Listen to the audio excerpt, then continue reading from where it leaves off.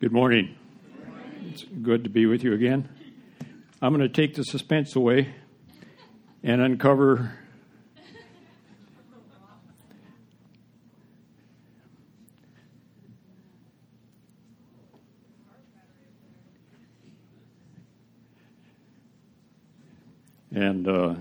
before I start, let's have a word of prayer. Father, we thank you that you love us and you care for us. May the words of my mouth and the meditations of our hearts be pleasing to you, O Lord, our rock and our redeemer. In your name, amen. Before I share, I'd like to, on behalf of the board, to thank so many of you for stepping up and helping when Pastor Scott was gone. We're certainly grateful to have him back, and so many different ways you helped, and really appreciate that. And going forward, as he said, we need all of you to be involved.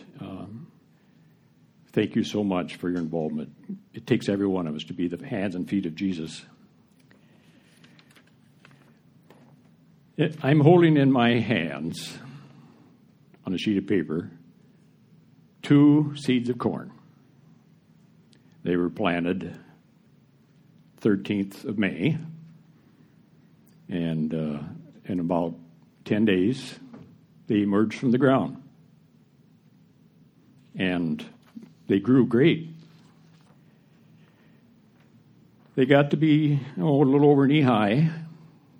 And the 15th of June, we had a hailstorm. And I think I shared some of those samples of corn. They were about that tall after the hail. Well, yesterday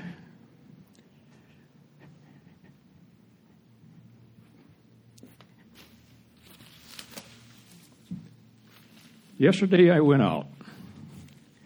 These 2 stalks were within 2 feet of each other. They were in the same row. They had the same soil. They had the same fertilizer. They were planted at the same depth. They came out of the ground within 12 hours of each other.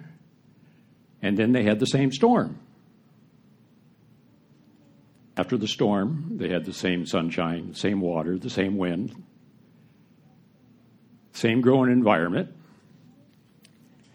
But look at the difference. 2 feet apart.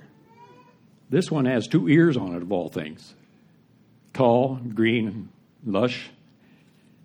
Look at this one. Same identical thing. Same environment. I want you to just hold that picture in your mind as I go through the message this morning.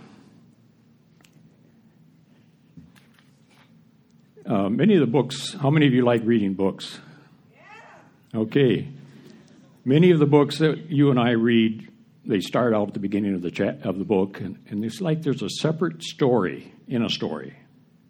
And you have to get past that first chapter or 2 that we really realize what the story's about.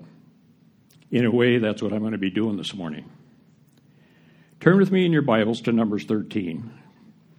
And we're going to be using a lot of verses this morning from both the Old and the New Testament as we review what happened after God led the people of Israel out of Egypt. And now they are at the threshold of entering the land that was promised to them. Verse 1 says, "The Lord said to Moses, 'Send some men to explore the land of Canaan, which I am giving to the Israelites. From each tribe, explore the land.'" And each tribe had to have a leader chosen. Now, I would think that there would have been a lot of excitement in the camp at this moment for the Israelites and for the chosen leaders to go. And I would think there would have been more men volunteering to go than could go. Moses goes on and gives them this instruction in verses 16 to 8 to 20. Check out the land. Are the people strong or weak? Is the soil fertile or is it poor soil? Is there any fruit grown there? And what kind of fruit? What are the towns and the cities like?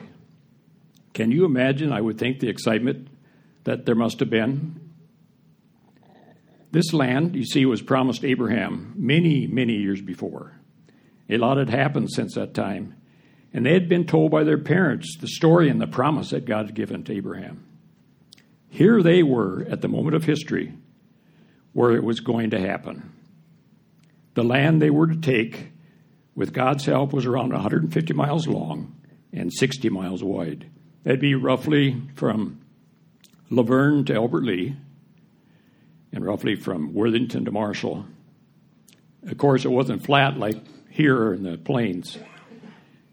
It had mountains and hills and fertile valleys. So it was going to take a few weeks to do that. And I suppose it made it a little bit slower. They just couldn't waltz in and check it out. They sure didn't want to be seen. Surely someone had to witness from that land what had happened at the Red Sea. And the people probably saw and were somewhat concerned with 600,000 people, men, and their families camping not very far away. They could have easily numbered 2 million people. And in the following verses, they went and did what Moses asked him to do. And after they were gone for 40 days, starting at verse 27, they gave this report to Moses and Aaron and the whole Israelite community. We went into the land in which you sent us, and it does flow with milk and honey. Here is a sample of the fruit. It was a large cluster of grapes that took 2 men to carry. The hills were covered with fig and date and nut trees. But this next statement is life-changing for the spies and for over 2 million people. The people who live there are powerful, and cities are fortified and very large. And they go on and telling the people about the living that lived in the land. They were way too big and way too many to begin to defeat. Verse 30, Caleb had had enough of that negativity. He silenced the people before Moses and said, we should go up and take possession of the land, for we can certainly do it. Again, the other 10 said, we can attack those people and spread a false report among them. I'm getting to the point in my message here and where I am taking this. Remember, this land was promised to Abraham and to Isaac and to Jacob. Here were these people after all these years from that promise. They were going to be blessed to go into the land promised to Abraham. Remember, they saw God deliver them out of Egypt, and that was a miracle in itself. They saw the waters high above them as they crossed on dry ground through the Red Sea. They saw God defeat the Egyptian army by drowning them in the sea. They witnessed many miracles on the trip of God leading them again and again, providing for them. Again, with the end game, to give them the land that was promised to them. All they needed to do was to take their eyes off of their circumstances and remember the power of their God and faith to believe that God was with them and would do what he promised. What happened? The Israelites instead, they took their eyes and faith off of their God and put it on the belief of those 10 leaders that said, we can't do it. What God had told them in the past of his power and that he did what he promised was not good enough for them to believe and act on that belief. The 10 leaders convinced them over God's promise that they could not enter and take the land. Because of that lack of faith in God's promise, they missed out on the promised land. And over the next 40 years, they had to wander in the wilderness. And over those 40 years, everyone over 20 years of age died until a new generation was raised up. Question for us at this point. Are we not at times like the people of Israel, listening to other voices and not God's truth? Even though we have experienced the power of God in our lives and witnessed the truth of God's word displayed, what kind of a report does our lives tell others about God around us? Do we encourage and challenge others that God is real and will do what he promised? Does our speech and our attitudes and our actions encourage or discourage others to follow our Lord? Do you and I believe in God's promises? Another example from the Old Testament is found in 1 Samuel chapter 17. Here we find the battle lines drawn between the people of Israel and the Philistines. They were on opposite sides of the valley, waiting for the other one to make the first move. The first one to attack was at a disadvantage because they had to climb up on the cliffs against the opposing enemy, and they would take a huge loss of life. So many times, they would have two strong leaders, one from each army.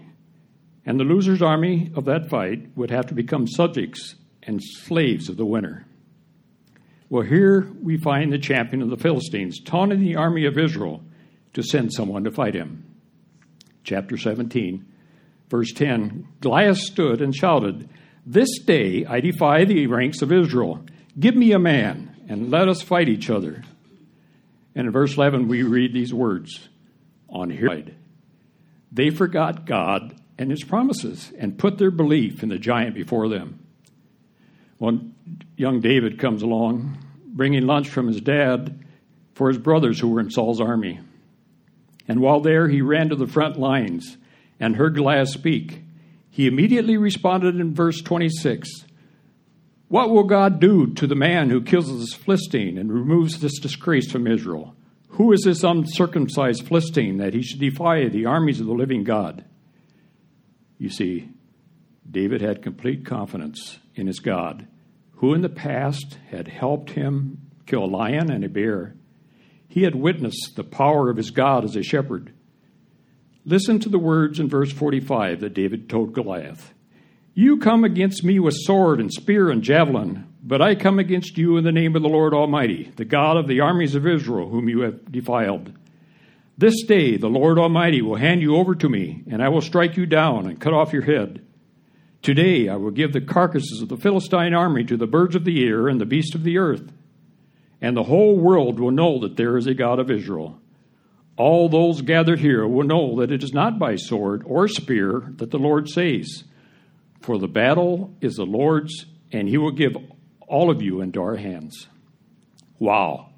What a testimony from a young boy, young man, young teenager, both to the Philistine army and the army of Israel. You see, David didn't listen to all those negative voices. He knew his God was greater, and he depended on God for that victory. Here are two examples of faith, with very different results. You and I are given that same choice. How then should we live?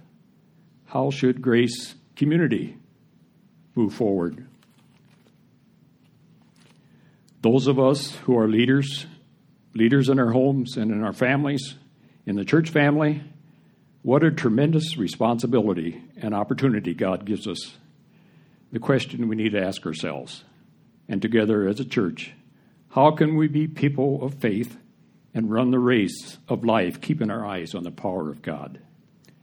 The last time I shared many different situations in my life that happened in the past, and how God and working at growing me in my faith journey.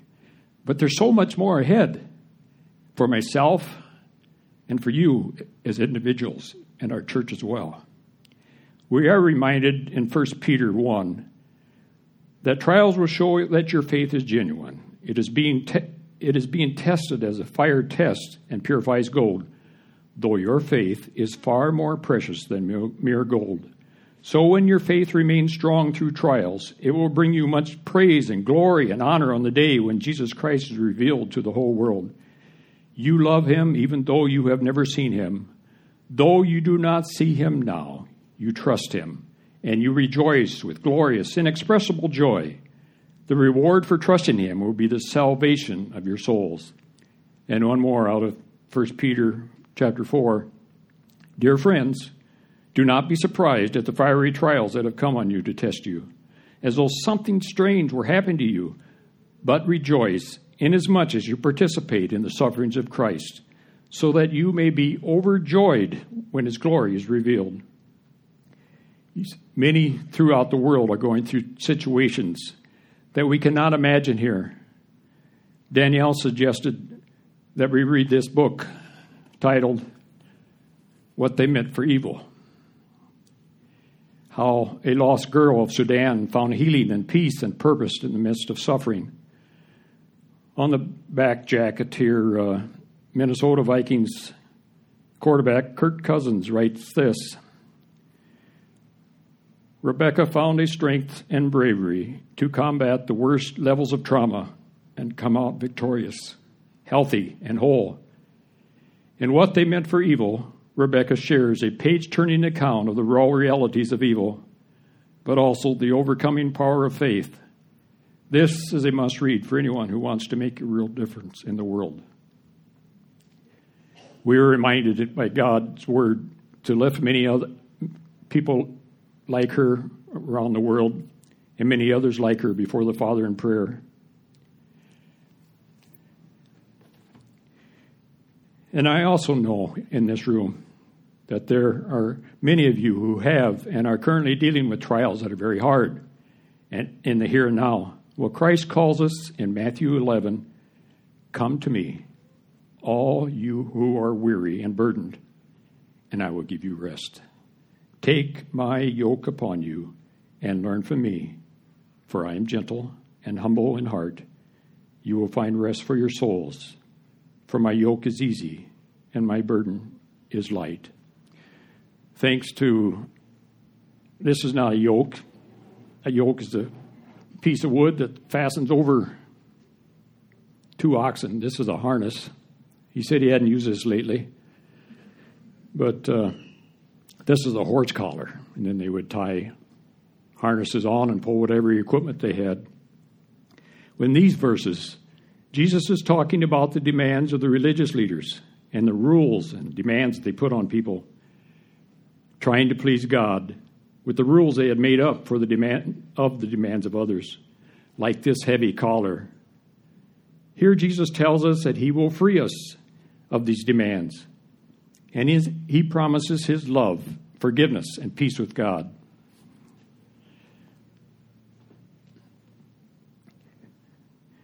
You and I, we often carry extra heavy burdens around with us. Perhaps some sin or people's demands, worries of many shapes and sizes, maybe bad choices we have made ourselves, or just plain weariness of life. And there are many situations out of our control, many things that just plain wear us down and take all our energy. But a yoke can also be good things of themselves, but they can place a burden on us and our families.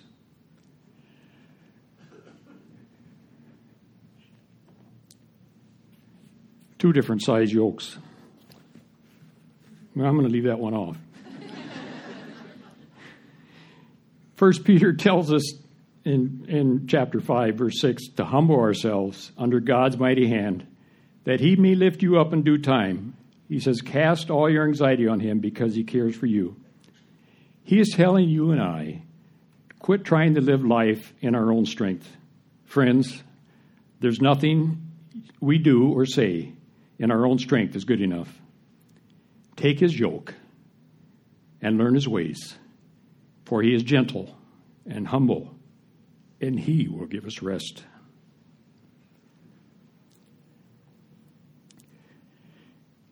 Many times God gives us strength and peace in the storms of life in form of victories.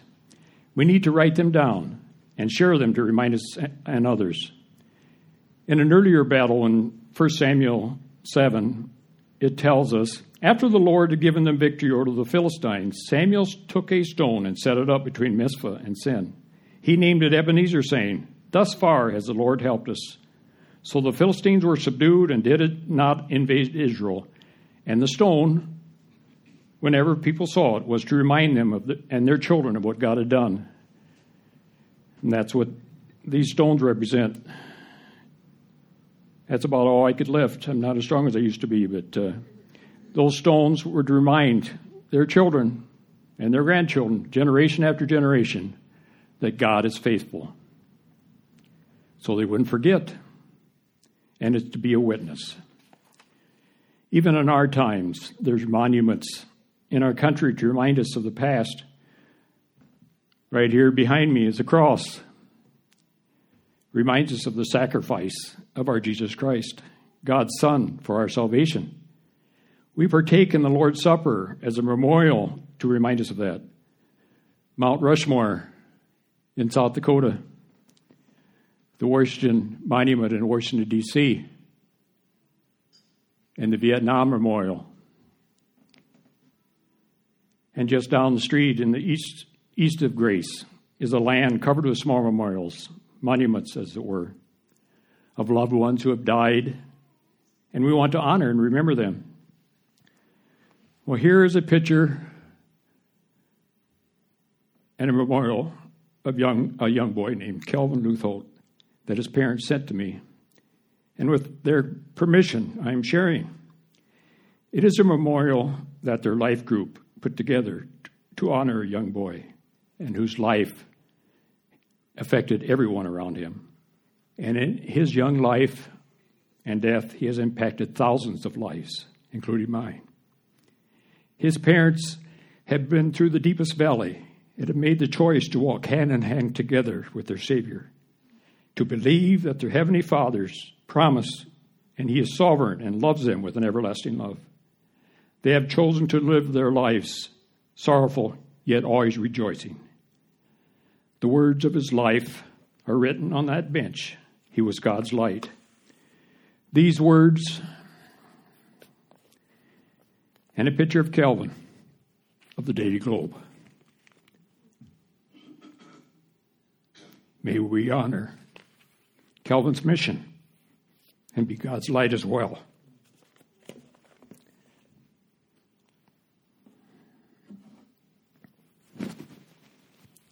I also know that there are living memorials right here in this room, individuals and families who are living every day with deep, life-changing issues, some with health issues yourself or one of your kids.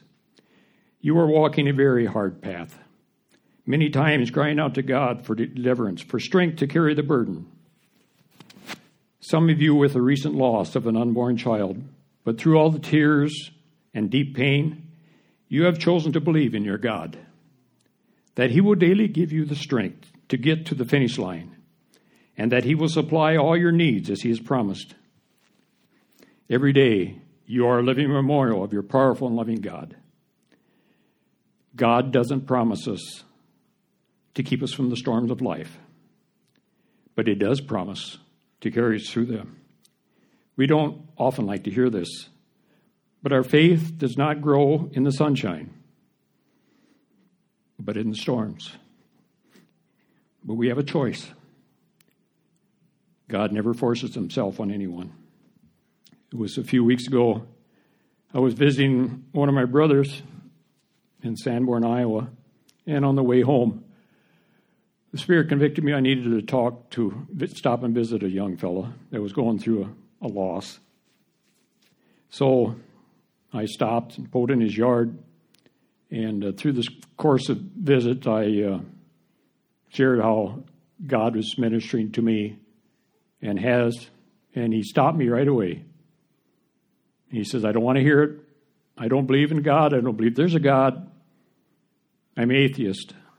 And it broke my heart to hear that, but I put my hand on his shoulder and I said, that's okay. God never forces Himself on anybody, but He loves you. And we had a good visit. And when I left, 45 minutes later, he thanked me for coming. He said I was the only one that stopped. And I thought, man, if I hadn't listened to the Spirit, I would have missed that opportunity. Well, over the years, things have happened, and as I do my devotions, I have written dates and notes beside a verse or verses on how that verse spoke to me. And years later, I'm reminded of how God ministered to me at that. When we tell others, it's not about how spiritual or how strong we are, but to give glory to God and praise to Him for what He has done. Our journey through life and how God carries us and is so faithful to us gives us hope. And it is to be encouragement to others and can be a light in the darkness of our world. In our victories, we need to remember, as Charles Spurgeon, an author and preacher in the mid-1800s, said, "If the Lord has prospered you, if in your soul peace and joy are reigning, or if you have enjoyed success in Christian service, take heed that you do not lift your horn on high or take honor to yourself. Render all the glory to God, for whom it is most justly due. Let Psalms 115, not unto us, O Lord, not unto us, but to your name give glory, be always on your heart and often on your tongue. All praise belongs to God for what he has done." You see, you and I cannot rest on the past, but we can learn and grow and remember God's faithfulness of carrying us and giving us his strength during those times. Listen to this other quote from Samuel Gordon. "My blessed, fruitful, victorious experiences of yesterday, they have no lingering value to me today. In fact, they can be swallowed up by today's failures, unless I see them as incentives to spur me on to better and richer experiences today." You see, we need to press on to the goal line. We need to finish the race. As long as you and I have breath within us, we are still in the race. And we need to believe that God will supply all our needs. Philippians 4 reminds us, "My God will meet all your needs according to his glorious riches in Christ Jesus." He does not grant us everything we want, but he gives his power to live in faith as we face the pressures of life. We must pray for that power. It is available through the Holy Spirit that is in us. Listen to the words of Paul written from his prison cell from Philippians. "Not that I've already obtained this or have already been made perfect, but I press on to take hold of that for which Jesus Christ took hold of me. Brothers, I do not consider myself yet to have taken hold of it. But one thing I do, forgetting what is behind and straining toward what is ahead, I press on to the goal to win the prize which God has called me heavenward in Christ Jesus." You see, our lives as individuals and we as a church are not just to coast along. We are called to press on, work to grow in our faith, and encourage others to do the same in their lives. Remember, Paul had a reason to forget what was behind. He held the coats of those who stoned Stephen, the first Christian martyr, and he himself went around and persecuted Christians and arrested them. You and I, many of us, have things that we are ashamed of. But God in his mercy and his grace forgive us. He forgave Paul, and he does the same for us. We have been forgiven, we've been washed clean, and we can let go of the past and allow God to use us and live a life of faith and obedience.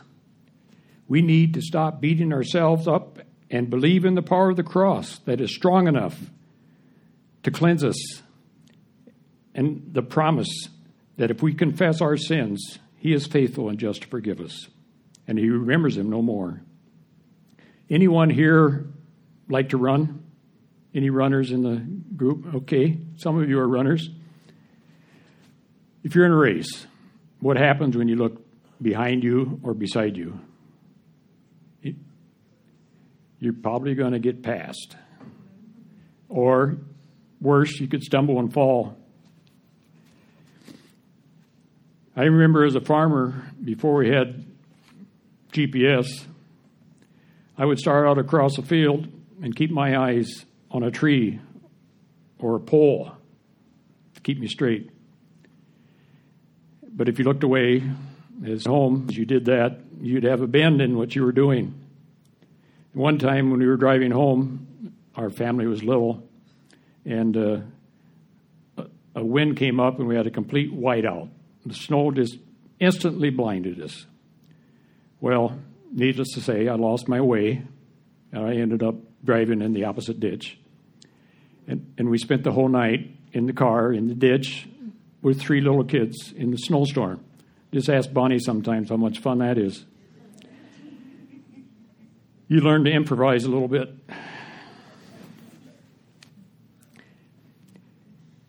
We need to be equipped. The storms of life can also cause us to lose our focus. What distractions are you and I dealing with that causes us to lose our focus? We need to be equipped to run the Christian life. We cannot do it in our own strength. When Jeremiah was wondering how the Lord was going to work, even though God told him to buy a field captured by the enemy. By the way, I encourage you in your devotions to read the book of Jeremiah. This is what the Lord asked Jeremiah, and he asks us the same. I am the Lord, the God of mankind. Is anything too hard for me? You see, you and I need to focus on God's power, not our willpower. Again, another promise from Jeremiah. This is what the Lord says. If you can break my covenant with the day and my covenant with the night, so that the day and the night no longer come at their appointed time, then my covenant with David, my servant, and my covenant with the Levites, who are priests ministering before me, can be broken. And David will no longer have a descendant upon the throne.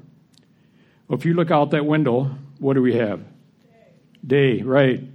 And what happens at night? We have night. And we also have a descendant of David, our Savior, Jesus Christ. Our Heavenly Father can be completely trusted to keep his promises. And his power, as the worship team sang, his power is in us. To withstand the battles of life, we need the equipment of God's armor. Cade, would you invite Cade to come up?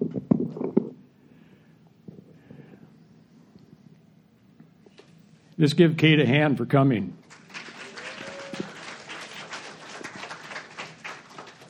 Cade's got some equipment. He's going to tell us, okay, Cade, what sport are you playing? Football. Okay, and what are these for here? To protect me, so when I get hit, it doesn't hurt that bad. Okay, good. And you got pads here, they're for the same thing? Mm-hmm. And you don't have spikes on, but that, do you? You don't have? Yeah. You do have spikes. Okay, that's to give you what? More speed. More speed, more traction, so you right. Don't slip and stuff. That's right, so you don't slip and stuff. And what's this on top of your head? A helmet, so I don't get a concussion. That's right. Okay, now let me ask you this. Uh-huh. Yeah, and why is that, you think? So we have a better chance at winning the game. Okay, good. And what's this on top? Huh? What are you wearing up here? Helmet. Okay, and what's that for? Protecting my brain. That's right, protecting your brain. That's good. That's great. Okay, let me ask one more question. Would you play the game of football without this on? Probably not if it was tackle football. No. Flag football you would, wouldn't you? Yeah. Tackle football is for your protection. Let's give Cade a hand for coming up.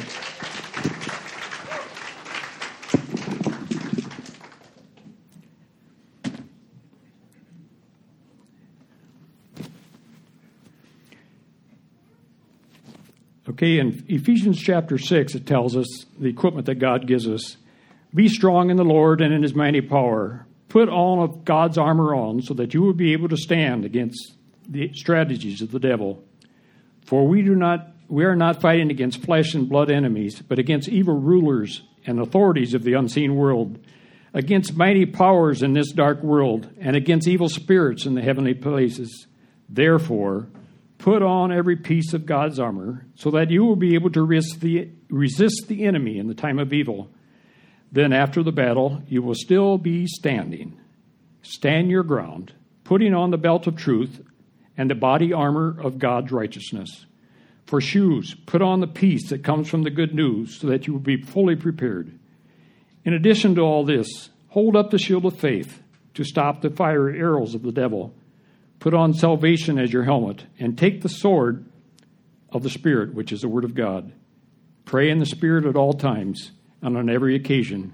Stay alert and persistent in your prayers for all believers everywhere. But before we put on God's armor, we need to rid ourselves of stuff that hinders us and weighs us down, makes us unable to fight the battles we are in. Anything that causes you and I to lose our focus. It can even be good things that hinder our life as a child of God. We need to put on a new set of clothes, as it were. In Hebrews 12, it reminds us to throw off everything that hinders and that sin that so easily entangles, and let us run with perseverance the race marked out for us, fixing our eyes on Jesus, the pioneer and the perfecter of faith. For the joy set before him, he endured the cross, scorning its shame, and sat down at the right hand of the throne of God. Consider him who endured such opposition from sinners, so that you will not grow weary and lose heart. Those of you that are baseball and softball players, what does a catcher do when there's a ball that he needs to go after? What's a catcher do? Anybody know? They take their mask and they give it a heave. Why do they do that?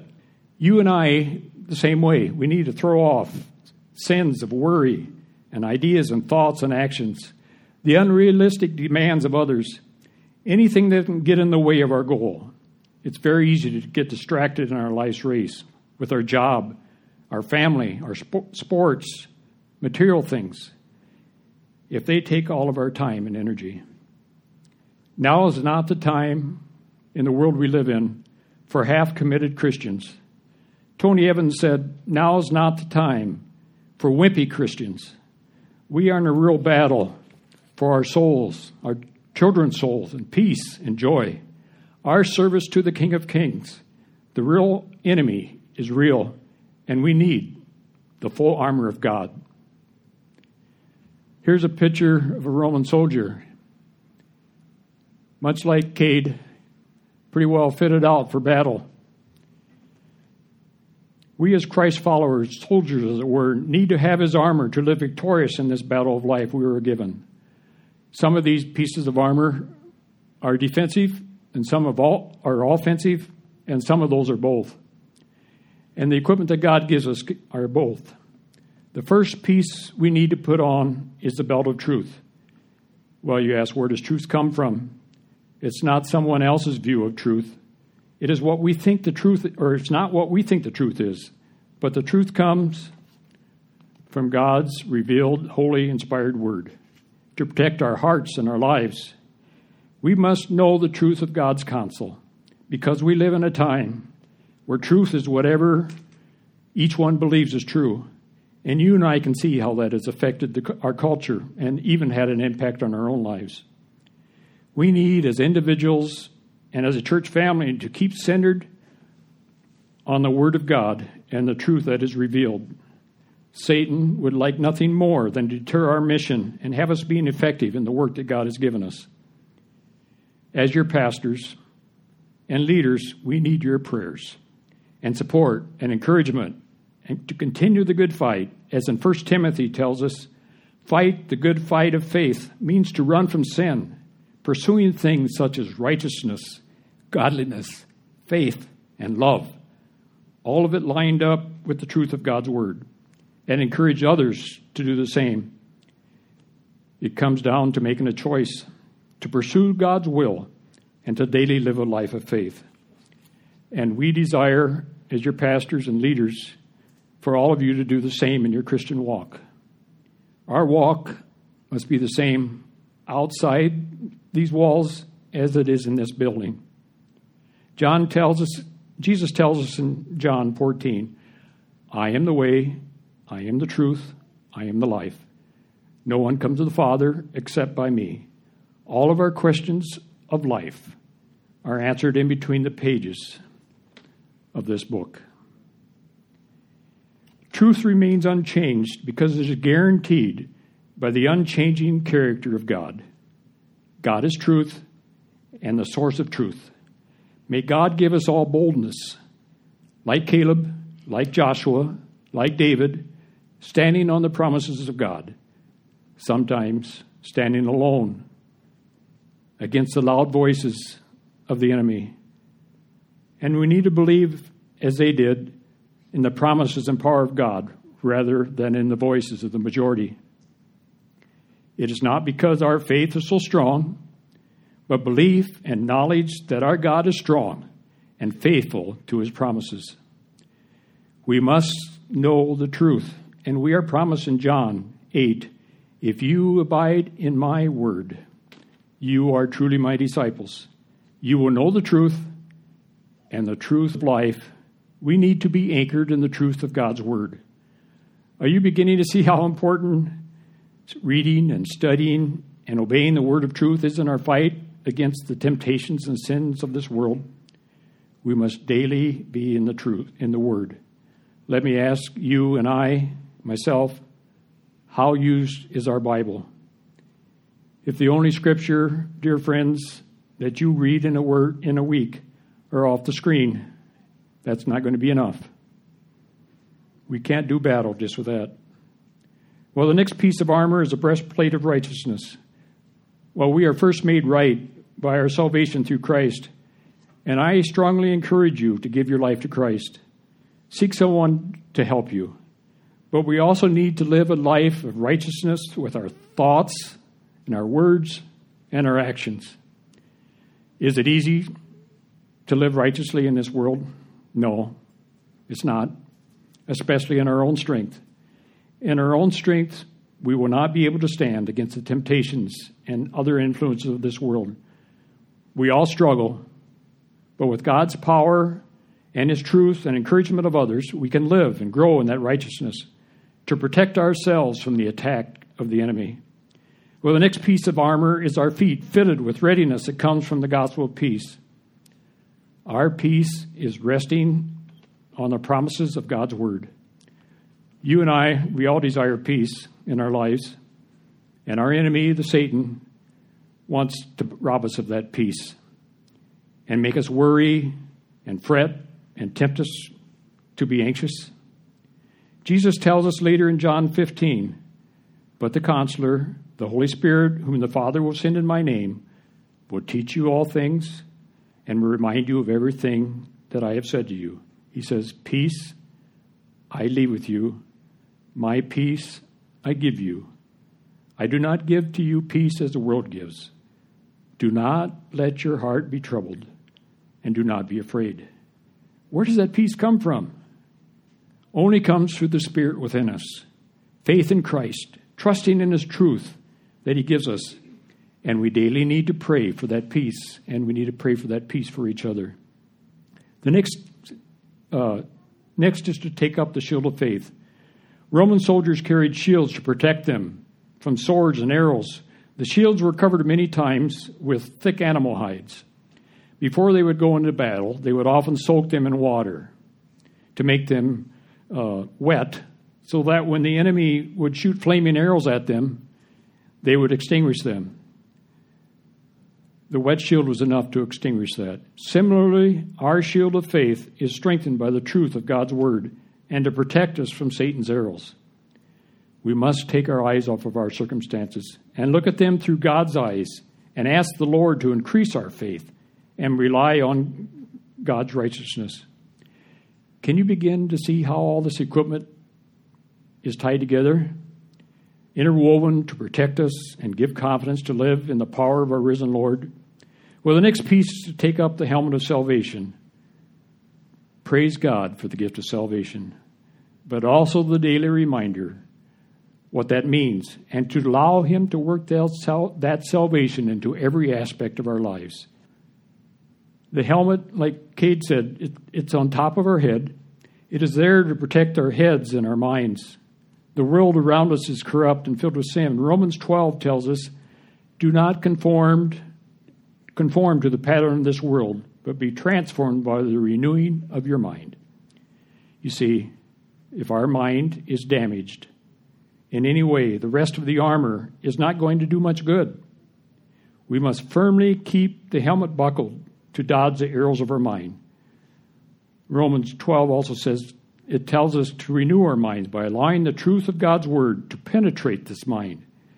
Our helmet of salvation is very protective and will guard our hearts and minds in Christ Jesus. Well, the next is to take up the sword of the Spirit. The sword, the Word of God. Some of you, do any of you remember the game we used to play in VBS or Sunday school called the sword drill? Anybody remember maybe the sword drill? Yep, a couple. I think sometimes when the teacher of our Sunday school or VBS ran out of material before the class was over, they would have us play the sword drill.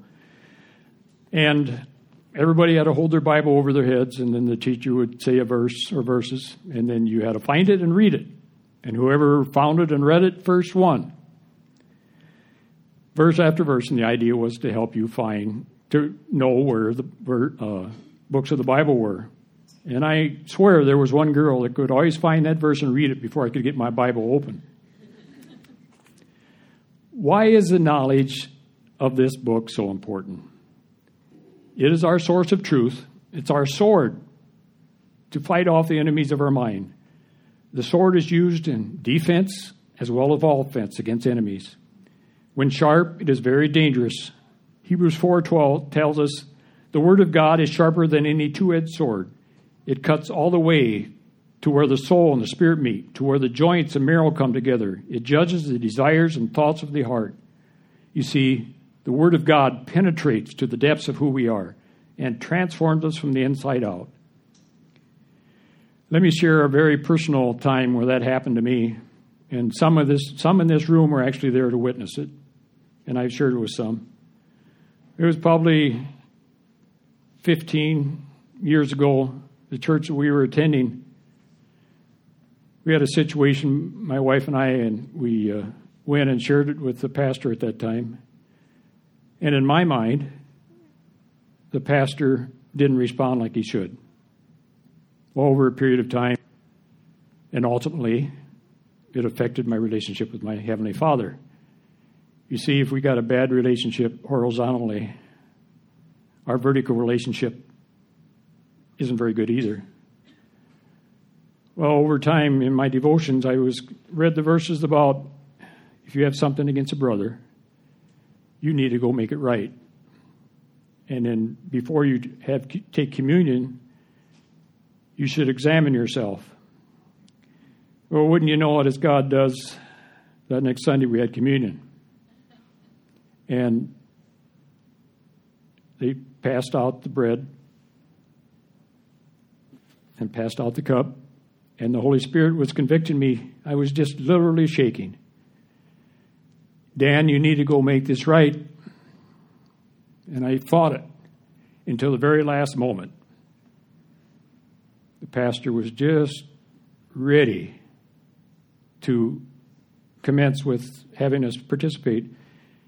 At the very last moment, I handed it to Bonnie, my cup and my bread. And I went up front and I reached my hand out to our pastor and I said, I'm sorry for my attitude towards you. It totally caught him off guard, naturally so. And he didn't know quite how to respond. And I totally get that too. But I walked away from that. But I do know today there's a pastor in our house. I know what he would do. He would have walked around that table and gave me a hug. But it has nothing. I'm not blaming the pastor. It was me. It was my attitude. And thank the Lord, after that time, He gave me peace. And that's what it boils down to. If we forgive someone, it gives us peace, and that's all God calls us to do.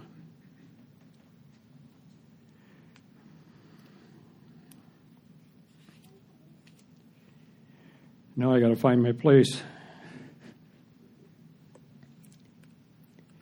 With all this equipment, this belt of truth, this breastplate of righteousness, feet fitted with the gospel of peace, the shield of faith, the helmet of salvation, and the sword of the Spirit, we still need power. That power comes through the Holy Spirit that He implants in us at the moment He comes into our lives. When Jesus was here on earth, you see, He could only affect those around Him. Space confined Him, as it were. But when He left earth, He promised us He would never leave us, and He would send His Spirit. So now His Spirit, His presence is in all of us, Christians all over the world. The question is not, how much of the Holy Spirit do you and I have, but how much of you and me does the Holy Spirit have? Are you and I daily reading His Word, applying it to our lives? Everything we think, how we live and interact with others? Are we listening to the voice of the Holy Spirit that wants to guide us moment by moment? God gives us everything we need. And we are also reminded in verses 18 and 19 to pray always for others. We need to pray for each other and ourselves, asking for power to live the Christian life. There's so much more that could be said about the armor of God. That would make a great sermon for you, Pastor Scott. You would take 6 months to do what I'm trying to do here in a little while. Can you begin to see how important this equipment is tied together to protect us? We need all the pieces to run the race of life. The Holy Spirit, God's presence within us, gives us a source of power. Thankfully to Phil, he let me use a nice clean battery. That's what this is. Inside, under your hood of your car, or under the hood of the truck or the tractor, or whatever you have, there's one of those, or several of those. All the parts of the truck and the car and the tractor are of no use unless that is fully charged. You see, the battery is connected to an alternator that's run by a belt from the fan pulley. The belt runs the alternator that charges that battery to keep the battery charged so the whole engine keeps going. It all has to work together to make the car run and to get us from place to place. Sometime ask Jane how good it is to go down the interstate and the battery is dead. You just don't go anywhere. If you go out to your car out in the parking lot, the battery's dead, you're not doing a thing. We need all the parts of God's armor to live and move and win the race. We also need the encouragement of each other. We have in the Bible, they call a vast crowd of witnesses cheering us on. In Hebrews it talks about, by faith, Abel and Enoch and Noah and Abraham and Isaac and Jacob and Joseph and Moses' parents and Moses and Rahab and Gideon and Barak and Samson, Jephthah and David and Samuel. And there's many others, many who gave their lives for their faith. They are a witness to you and I of staying in the race, keeping their eyes on the goal. They were imperfect people just like you and I. But through it all, with their Heavenly Father's help, they finished the race as we must. As Philippians 3 tells us, I press on to win the goal of the prize for which God has called me heavenward in Jesus Christ. Our lives should have the goal to be more Christ-like each and every moment of our days. And when we fail, which we do, we need to ask our Father's forgiveness and get up and get back in the race, not to give up and sit on the sideline. There was a time after my father died that I was really struggling. And about 6 months later, I had this dream that my father was calling from heaven. He told me that he was busy preparing rooms, and he was doing great, and he would see me before too long. And he encouraged me to stay in the fight, and he would be seeing me. Well, after that, I had a peace that's unexplainable. It was part of the witness of that vast crowd cheering us on. You see, you and I are not to live a Christian life alone. We need family. It takes endurance to run and finish. And where does that endurance come from? Isaiah said, He gives power to the weak, and to those who have might, not might, He increases strength. You see, we can be spiritually strong in Christ even when we are physically weak. Remember the song we're going to sing here real shortly. The same power that raised Jesus from the dead lives in us. Paul tells us in Ephesians 1, I pray that the eyes of your heart may be enlightened, in order that you may know the hope which He has called you, the riches of His glorious inheritance in the saints, and His incomparable great power for us who believe. That power is like the working of His mighty strength, which He exerted in Christ when He raised Him from the dead.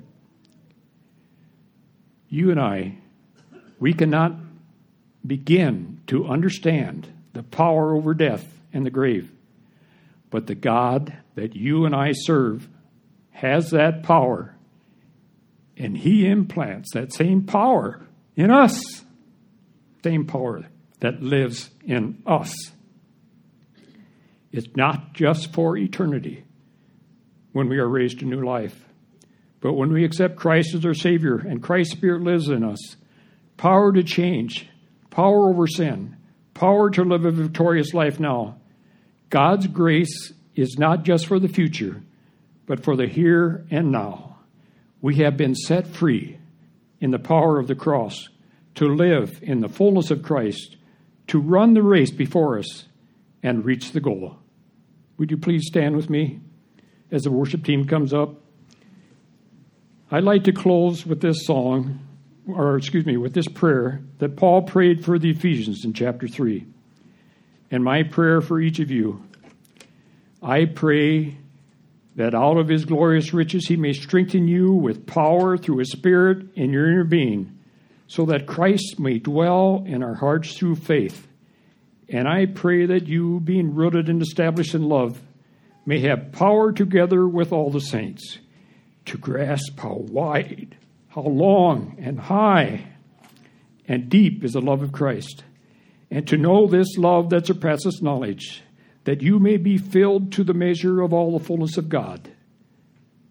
Now to him who is able to do immeasurably more than all we ask or imagine, according to his power that is worked within us, to him be glory in the church and in Christ Jesus through all generations, forever and ever. Amen.